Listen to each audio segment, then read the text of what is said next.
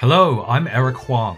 You're listening to Saint Podcast, a podcast that explores the always fascinating and often controversial lives of the saints.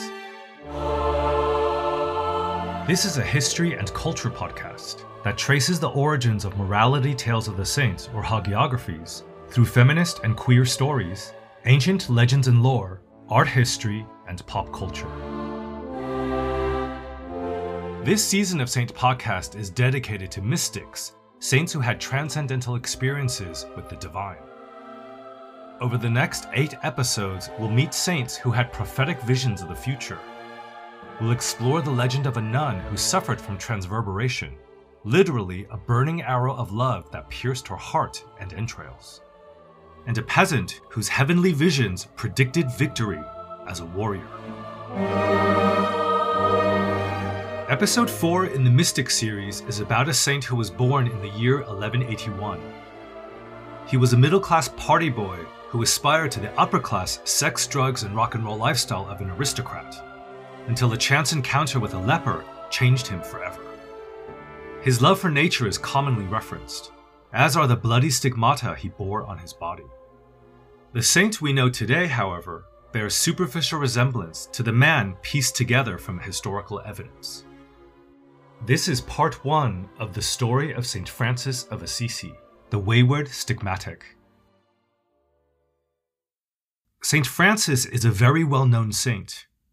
It's likely you already have a picture of him. A monk-like man in a burlap sackcloth, maybe with a hood, a rope for a belt. His head is shaved into a tonsure, that medieval haircut in which the top of the head is hairless, leaving a thin ring of hair like a halo, worn snugly just above the ears. St. Francis is the son of a well-to-do textile merchant in Assisi, a walled commune in Italy that, in the 12th century, is part of a duchy of the Holy Roman Empire. We've encountered the Holy Roman Empire before. It's a massive Central European kingdom comprising Germany, Switzerland, and Austria, the Netherlands, half of France, and northern Italy. It's the European superpower of the day, the only power that could, and does, challenge the supremacy of the papacy in Rome. The name Holy Roman Empire is a nod to the ancient Roman Empire. Its rulers fancy themselves heirs to the glorious emperors of an idealized past. Francis isn't named Francis at birth.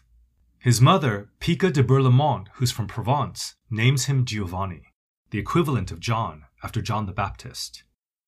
His father, Pietro di Bernardone, nicknames his son Francesco, which means Frenchman or Frenchy, a term of endearment in reference to Pietro's love for France and his successful business there.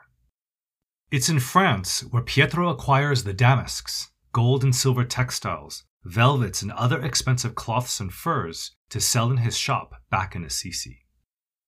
Young Francesco, or Francis, spends 3 years in school, learning just enough Latin and maths to be useful in his father's business. Most of Francis's education is informal, and obtained while traveling with his father on business to France and Flanders. It's while on the road that Francis learns to speak Provençal, the language of southern France, and the language of troubadours. Troubadours are roving showmen, composers of a genre of lyrical poetry that glorifies chivalry and courtly love.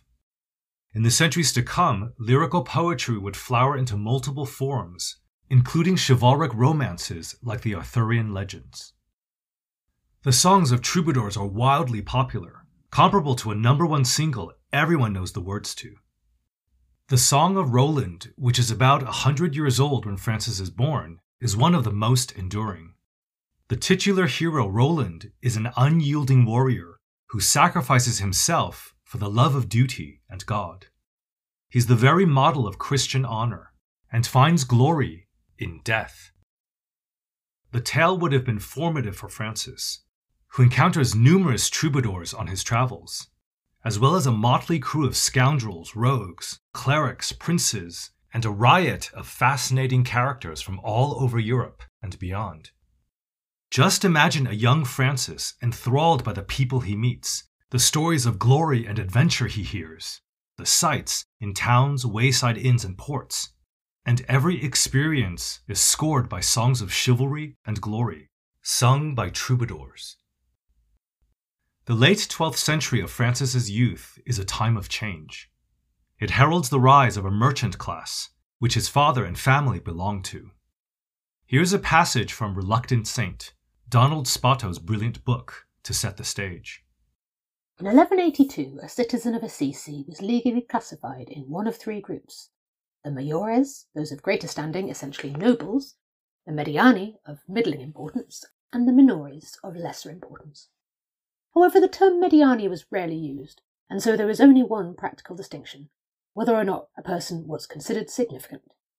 With this demarcation came the inevitable struggles, and the maiores, who indeed had more power, had to fight increasingly to maintain their social, political, and religious dominance.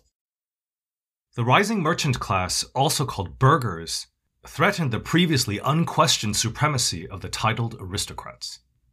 Though still a minority, burghers could make enough money to change their social standing and vie for the power, status, and privileges once only afforded to the so-called blue bloods.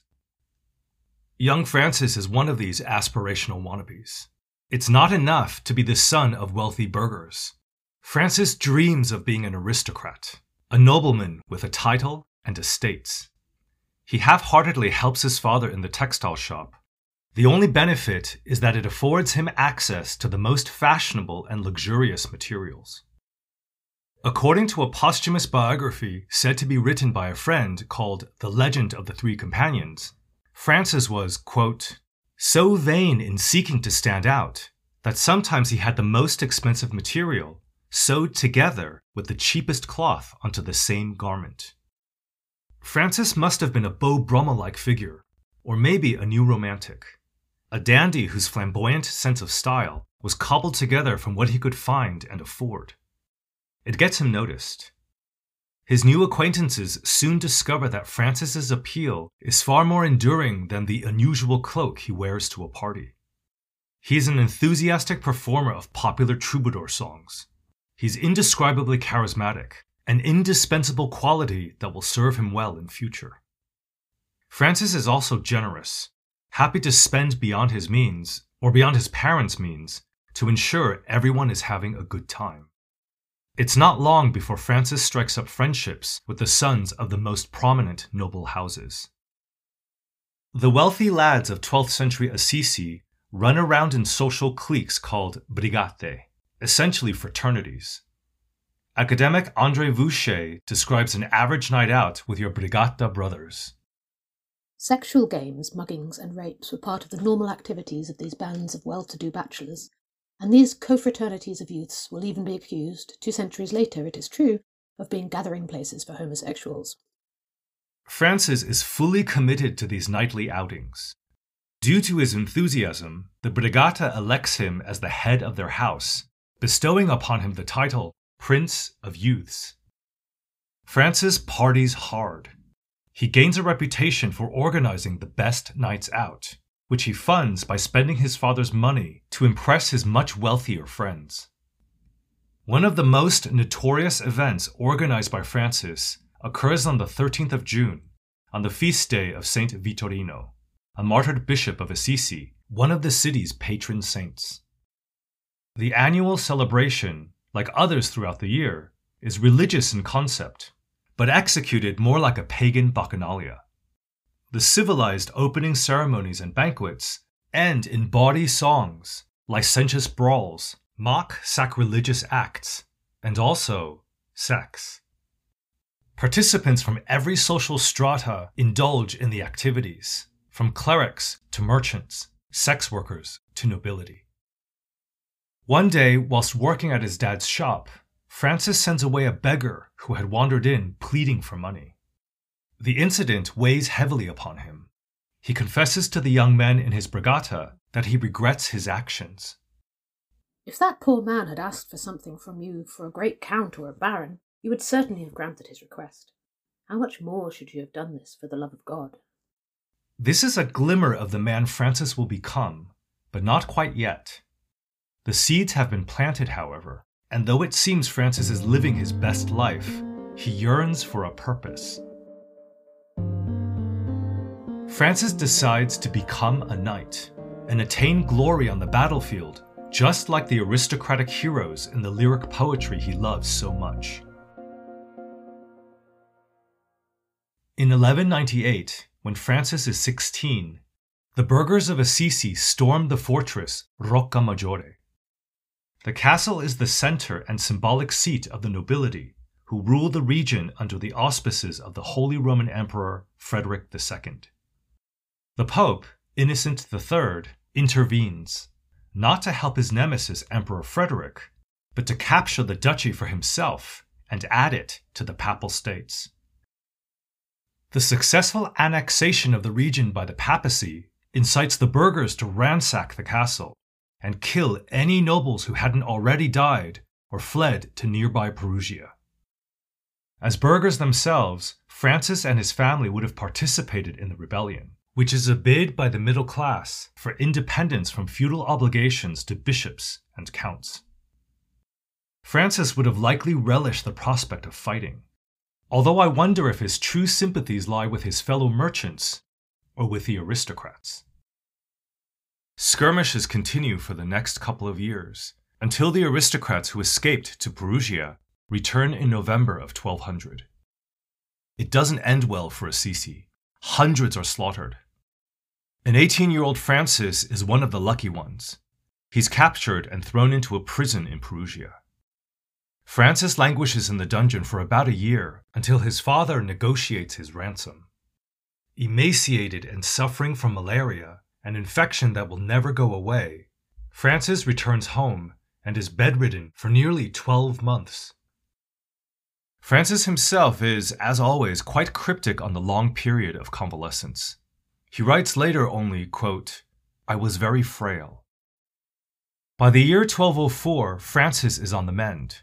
Pietro and Pica are hopeful that Francis, having almost died, will now change his ways and live a respectable life, properly learn his father's trade, and take over the business. Finally, back on his feet, a recovered Francis makes it very clear he has no interest in doing this whatsoever. He clings ever more tightly to ambitions of chivalric glory and material success. Against his parents' wishes, he joins a local nobleman headed to Puglia, a jumping-off point on the Adriatic coast for crusaders bound for Constantinople and the Holy Land. The plan is to rally to the side of a dashing aristocratic knight, Walter of Brienne. Walter of Brienne is a celebrity crusader, immortalized in the short story collection The Decameron as the Duke of Athens. Brienne is every 12th century teenager's hero.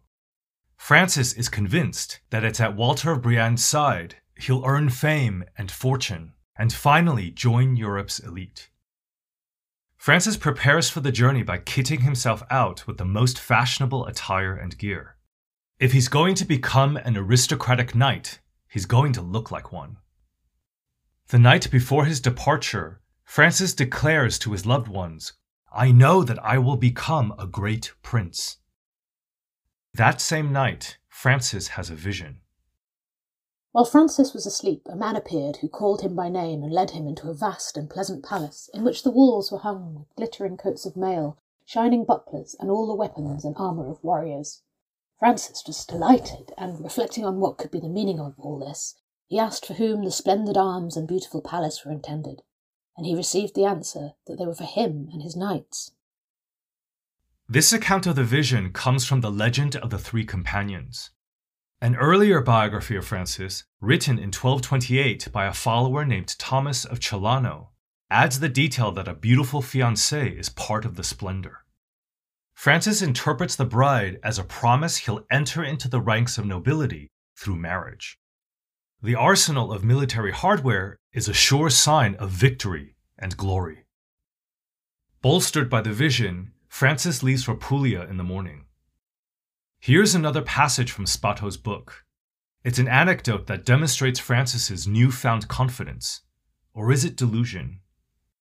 So convinced was he that there would be no return to his old life after the achievement of his knightly quest, Francis made a grand gesture, a generous one, but also theatrically self-indulgent. An older knight was then returning to Assisi, poor, dejected, and wearing only the tattered remnants of his once glorious uniform. With a great flourish, Francis gave the knight the fine garments he had accumulated. About 20 miles south of Assisi, barely a half-day's ride from home, Francis falls deathly ill. It's a recurrence of the malaria he had contracted whilst in Perugia. Francis's companion has no choice but to leave the disappointed young man at a hotel before departing for glory with Walter of Brienne, alone. Thank you so very much for listening to Saint Podcast.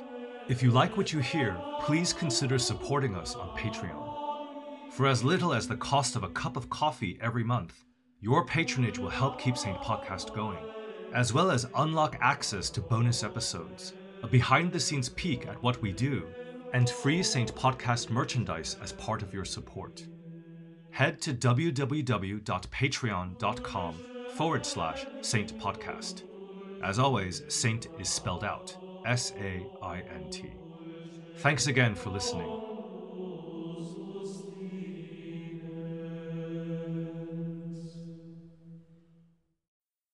Francis's pursuit of wealth and glory have come to nothing.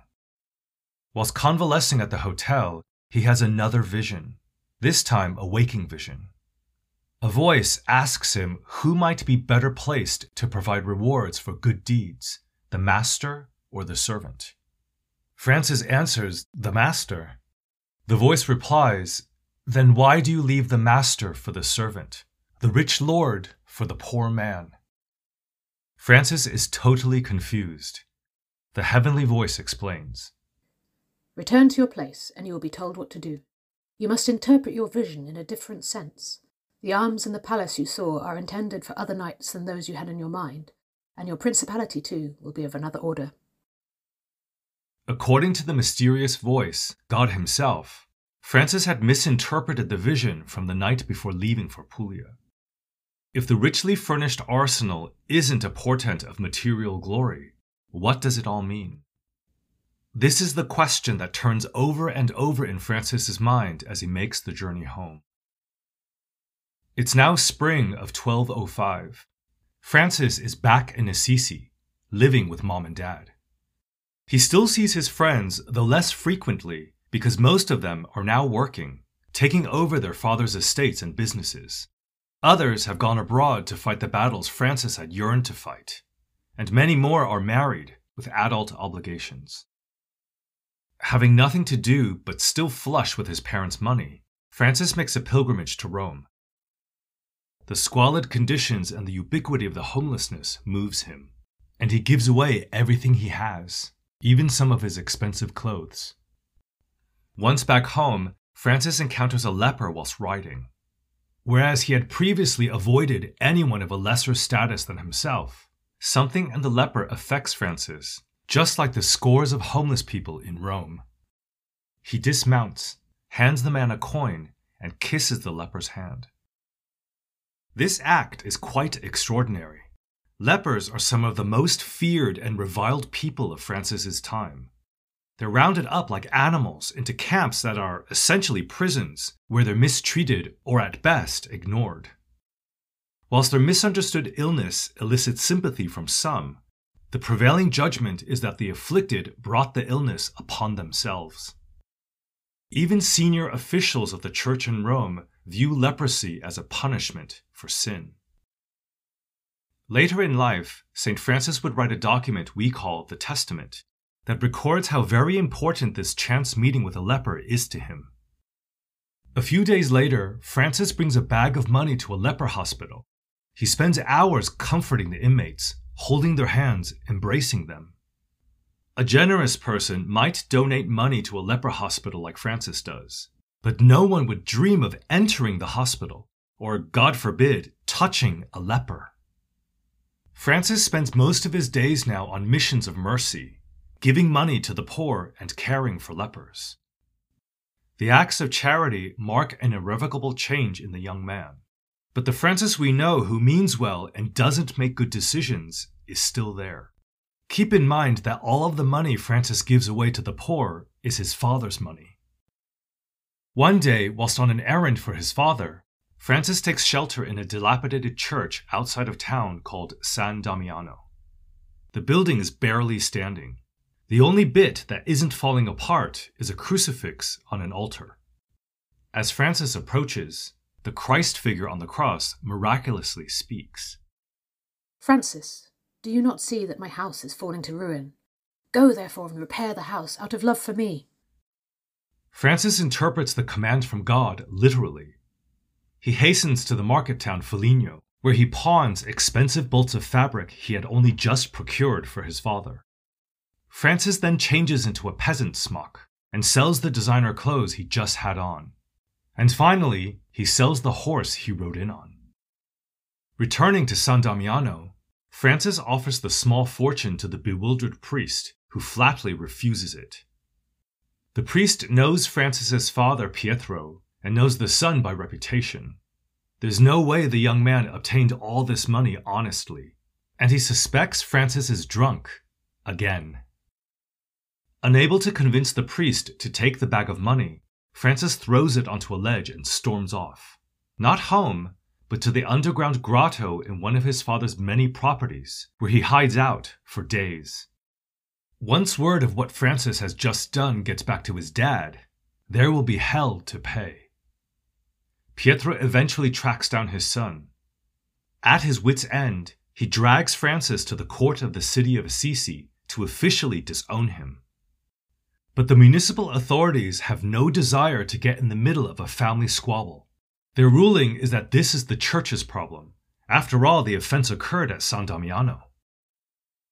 Some versions of St. Francis's hagiography say his father then takes him home and imprisons him in the cellar. Heartbroken, Pico frees her son when Pietro leaves for another business trip. When Pietro returns, he finds a filthy Francis living in a cave. The hagiographies meet up at this point. Following the city court's ruling, Pietro takes his son to the bishop, Guido I.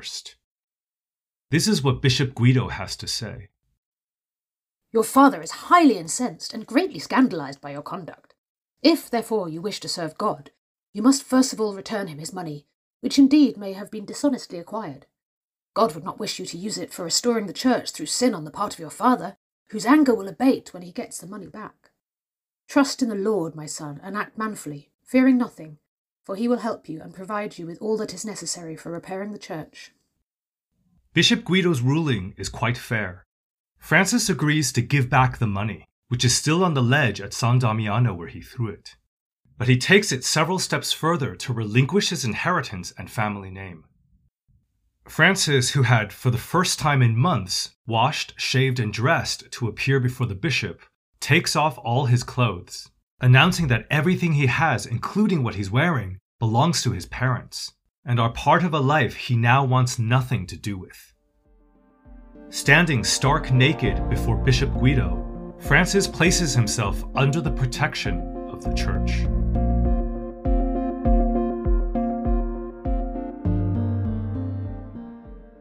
An undressed St. Francis standing before Bishop Guido was once a popular subject in art. The renowned 14th century artist Giotto painted this scene twice.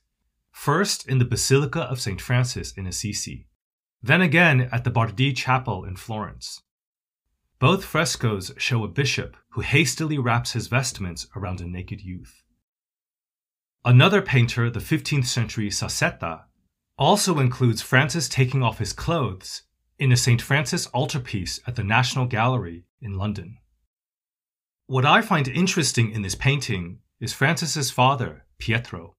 He's clearly enraged. Francis has just stripped naked, and his clothes are in a pile at his father's feet.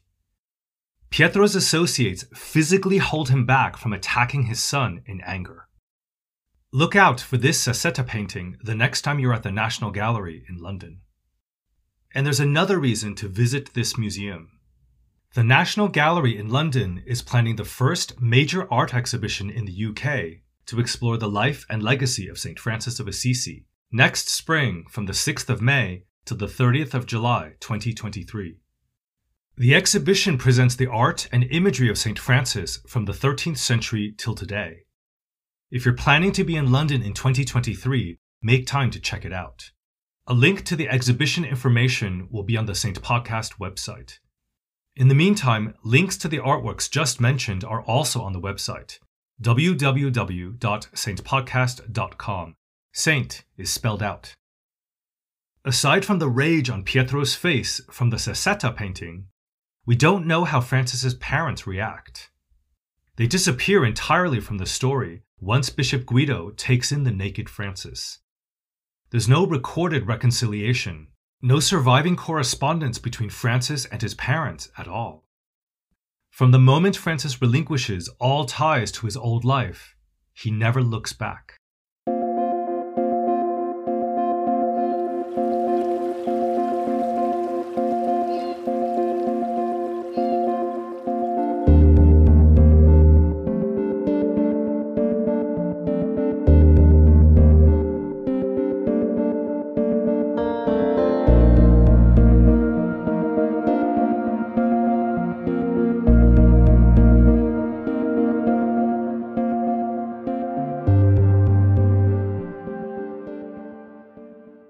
Francis spends the next 2 years in prayer and work. He focuses on the command from God to rebuild his house. The restoration of San Damiano and a neglected St. Peter Chapel nearby fill his days. The Church of St. Mary of the Angels is another building Francis helps to restore. It stands on a small parcel of abandoned land that local monks called portsucle, or little portion, as in a little portion of land. This restored church would eventually become a base for Francis and come to be known as Portiuncula. Once repairs at Portiuncula have been completed, a mass is held with Francis in attendance. According to hagiographies, the priest reads a passage from the New Testament describing Jesus' instructions to his 12 apostles when he sends them out to preach penance, the need to repent for one's sins. Take no gold or silver or copper in your belts, no bag for your journey, nor tunics, nor sandals, nor a staff. Since placing himself under the protection of the Church, Francis has been wearing the outfit of a hermit. The rules of Saint Benedict from the 6th century had set standards for hermits and monks. As per the rule, Francis owns 2 tunics, a staff, a leather belt, and a pair of sandals.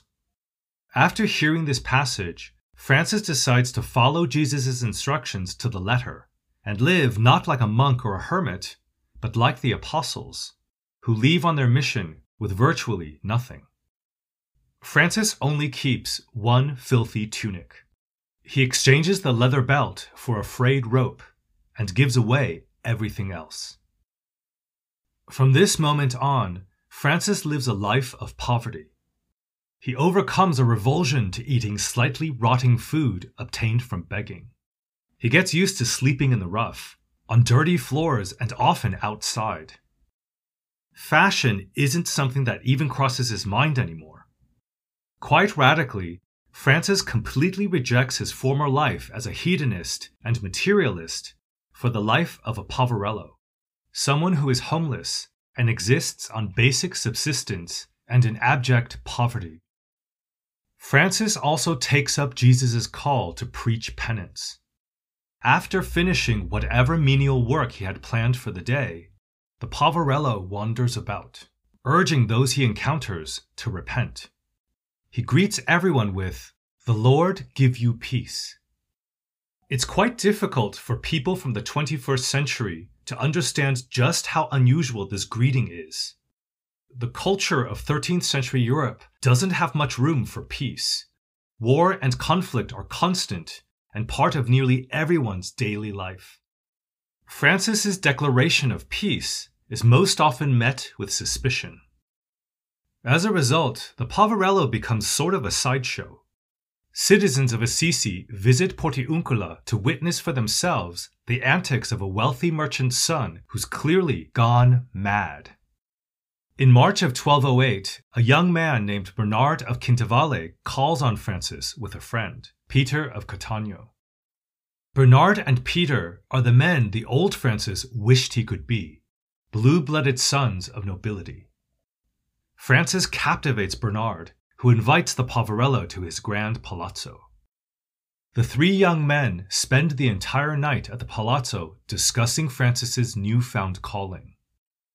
The night ends with a hypothetical question posed by Bernard.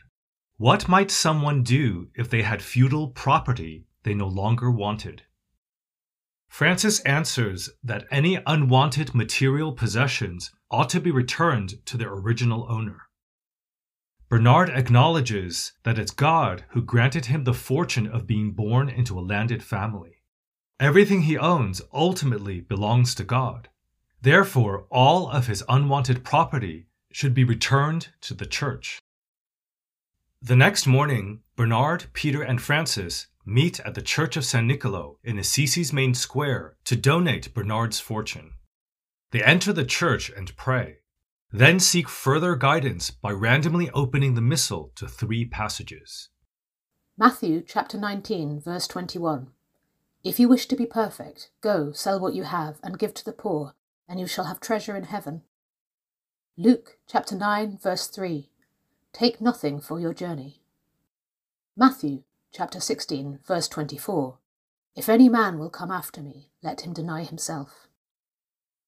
That very day, Peter and Bernard join Francis at Portiuncula and begin selling their possessions. A week later, an 18-year-old named Giles becomes the third to join. According to the legend of the 3 companions, Sabatino, Morico, and John of Capella are the next recruits. By the end of 1208, Francis has 11 followers in total. The men live together in a hovel not far from Portiuncula. It's less a permanent home, though, than a base. 2 by 2, Francis's followers leave on preaching tours with a simple message of peace and penance. They tend to the repairs and maintenance of local churches, work for food and shelter, and as a last resort, beg when no work can be found. Then they return to Portiuncula before heading out once again. Director Franco Zeffirelli released a biopic about St. Francis in 1972 called Brother Sun, Sister Moon. The title is a reference to an ode to nature and creation Francis would write towards the end of his life. We'll discuss the hymn in more detail in part 2 of this episode. The film is a beautifully shot, if simplistic, depiction of Francis's early years. We see an unshaven, bedridden Francis tormented by malaria, whilst fever-induced flashbacks hint at ill-fated attempts at glory on the battlefield. Much of the film centers on Francis relinquishing his family name and inheritance, stripping naked before Bishop Guido, then abandoning Assisi for Portiuncula. We also meet the young aristocrats from Francis's Brigata. In the beginning of the film, they're dressed as cavaliers and gentlemen. Towards the end, one by one leave their wealth and privilege behind to join the Poverello. The film takes a number of creative liberties with Francis's legend, although most surviving historic documents contradict each other anyway. Nevertheless, Brother Sun, Sister Moon paints an evocative picture of a young Francis who's lost, then found, and the congenial spirit of brotherhood that bonded the early followers. The soundtrack features original songs by Scottish musician Donovan. The folky music adds a hippie flavor to the film's depiction of an idyllic Italian countryside that nurtures and revives Francis and his first followers. The period covered by the film is a golden age for the 12 men, and they develop into something quite unique. Their itinerant lifestyle sets them apart from other religious movements. Their strict observance of poverty is also unique in that none own anything except one tunic. When this one tunic falls apart, followers remain naked until a replacement can be procured through work or begging. Other religious movements also prohibit the personal ownership of property, but the collective organization holds on to wealthy members' lands and assets, making most religious orders and the abbots who run them incredibly rich. Perhaps the most shocking element of Francis's organization is that men from different social strata live together at Portiuncula as equals. Monastic orders like the Cistercians, founded about 100 years earlier, separate monks who come from titled families from the commoners. Different rules are imposed on each class, and also on those who are ordained priests. An educated, high-born recruit is never expected to cook or do chores of any kind. The monks who are commoners perform all the menial work, while noble sons pray, compose music, or copy manuscripts. The cells or rooms of aristocratic monks are also more comfortable, larger and better appointed than the small spaces inhabited by working-class monks. These hierarchies do not exist in Francis's community. Everyone works. Everyone begs when necessary. No one has more than anyone else because everyone has nothing. Francis and his brothers aren't monks or priests, at least not yet. None of the first recruits have any theological training. None have been ordained as clerics. They aren't affiliated officially with the church. They're just a bunch of guys who share a life of work, prayer, and poverty. They have no formal structure, and unlike monks, they don't lead lives of seclusion. They wander about to preach. And the preaching they do isn't theological like the sermons of a priest. As laypersons untrained by the church, they aren't allowed to preach in this way. The uniqueness of Francis's lifestyle makes him and his followers easy targets. A St. Francis hagiography we refer to as Anonymous Perugia describes how those the brothers encounter generally, quote, show them disdain and greet them with derision. Some even spit at the brothers and throw rocks and mud to drive them out of town. Loved ones of new recruits regularly disrupt Portiuncula, desperate to convince their brothers, their sons, their friends to return home. Church officials in Assisi are also very wary of the growing band of outliers.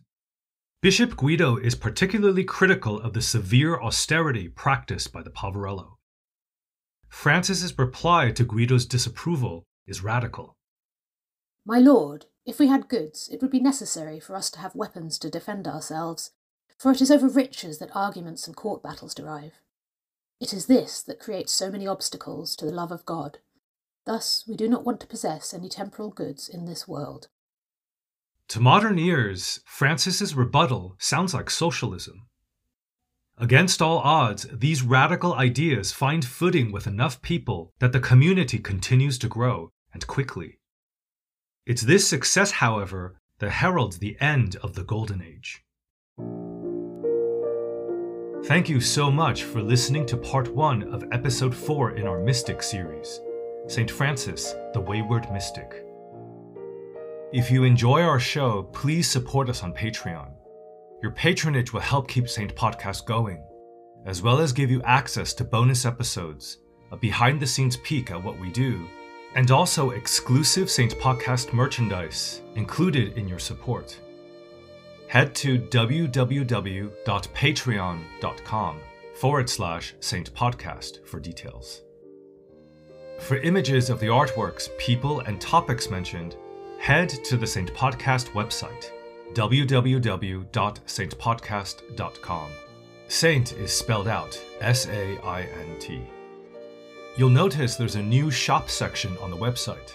Currently, there are 4 bag designs and a mug. Have a look. New designs will be added throughout the year. Feel free to follow us on Facebook, Twitter, and Instagram for updates. And please email us at feedback@saintpodcast.com if you have comments, questions, or suggestions for future episodes. Big thanks for Louis Stowell in London, who provided the readings for this episode. Louis is the author of the Loki, A Bad God's Guide series. Follow her on Twitter and Instagram at Louis Stowell, LOUIESTOWELL.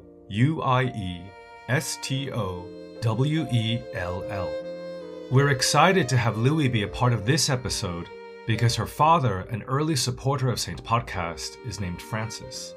Thank you so much, Frank, for all the encouragement when I first started. All the original music was composed and performed by my friend Stephen Vasecki, a musician and maths teacher in Los Angeles.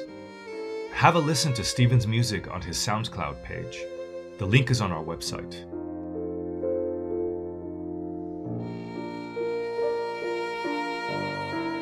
Stay tuned for part 2 of St. Francis, the Wayward Stigmatic.